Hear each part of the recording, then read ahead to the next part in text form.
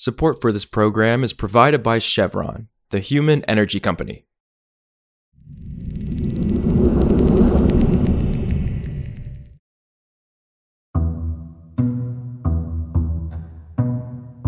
This is Politico Energy. I'm Josh Siegel.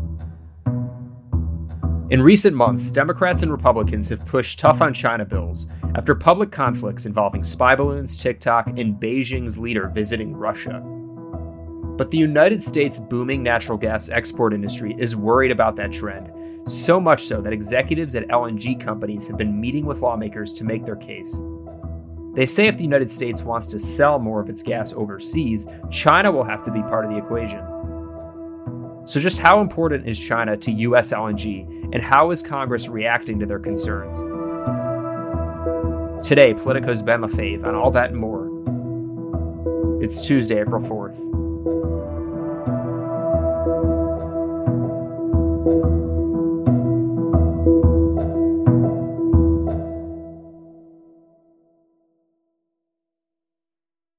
China is very important to the U.S. LNG industry. They're one of the biggest buyers of gas, like natural gas in the world. And for a long time, they had been seen as like the country that was going to sign a bunch of new long-term contracts with U.S. export companies. China was seen as particularly important because it was seen as with Chinese money, with Chinese pens, I guess, signing contracts, that was going to help kind of kick off another round or another wave of investment in LNG projects. So they're extremely important with the U.S. industry. Interesting. But now we're seeing U.S. lawmakers of both parties pursuing tough on China bills, and you're reporting that this trend is worrying the U.S. LNG industry given that relationship you just established. So what's the main concerns of industry? Yeah, we see, lawmakers in Congress teeing up bills to ban TikTok, to prevent the U.S. from sending barrels of oil from its strategic petroleum reserve to China. And the LNG industry is kind of worried, well, are there going to be any kind of export controls put on that would prevent us from shipping LNG to China, especially given that we're counting on Chinese appetite for natural gas to help fund another wave of investments in the industry?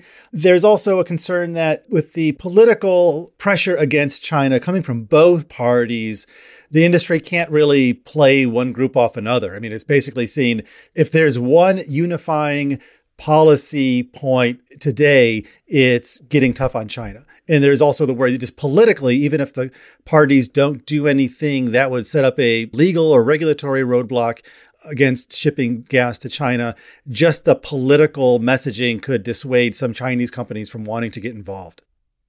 Right. And you're reporting that the industry is trying to get on top of that and that representatives of LNG have been meeting with senators to make the case that China is a crucial market for U.S. energy exports. So how have Republican senators responded, who are interesting because we know, have been criticizing Chinese involvement in clean energy projects in the United States. So are we seeing something similar here or not really? Yeah, it's interesting because we're not. As we mentioned, we've seen a bipartisan push against many things Chinese tech companies. We saw Republicans, Marco Rubio, Republican senator from Florida, come out and try to kill a deal that Ford Motors was going to do for a battery plant that would have used some Chinese technology. But when it comes to LNG, there seems to be a pretty big consensus among Republicans in particular that business is business. Why would we get, in the middle of this? We had heard that Rubio in particular had been kind of looking at ways to maybe reduce the amount of U.S. oil and gas going to China. We heard from industry officials saying they had meetings with Rubio's office to kind of talk him off the ledge on that. But, as we mentioned in the story, even Ted Cruz, the Texas senator who's been one of the toughest on China, at least rhetorically, come out and say individuals and companies can do business with China. We're not boycotting the nation as a whole, is what he told us. House Speaker Kevin McCarthy saying on CNBC, why wouldn't we want China dependent on our natural gas for their own economy? So it kind of seems to be cutting both in two different ways. If you're a tech company, I guess you could honestly say if you were Ford, why wouldn't we want to build battery plants in the U.S., even if it uses Chinese technology? But if we're sending gas to China, I guess it's not as big of a deal for many Republicans. That's interesting. And then what's the outlook then for the U.S.-China LNG relationship? And especially as we've seen with Russia's invasion of Ukraine, more cargoes going to Europe. Yeah, it'll be interesting. China had been seen for a number of years as one of the principal potential financiers of a new wave of U.S. LNG investment.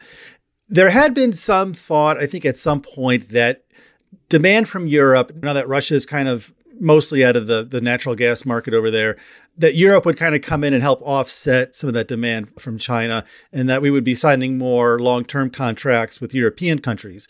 But we haven't really seen that happen yet. There's been some contracts signed between Germany and the US, but there's been nothing of a scale that, when I talk to industry officials, they would say, given what's going on with Europe and given the role that Russia had been playing in the European market, given that Europe has to find a new kind of big source of gas now that Russia's out of the picture, they're not seeing as many contracts between US and European companies that they would have expected.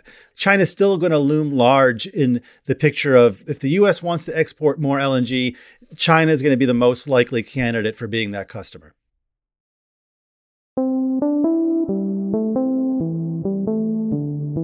Also, the Interior Department has cleared the way for a milestone.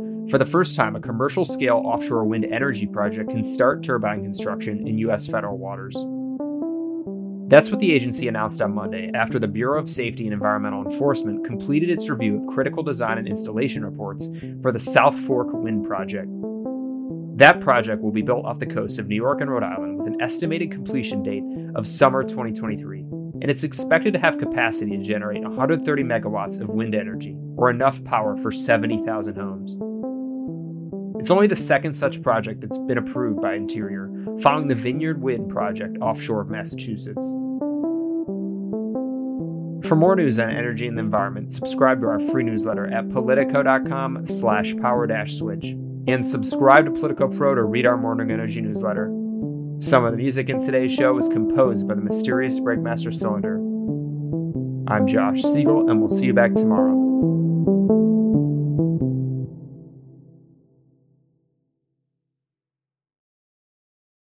Support for this program is provided by Chevron, the human energy company.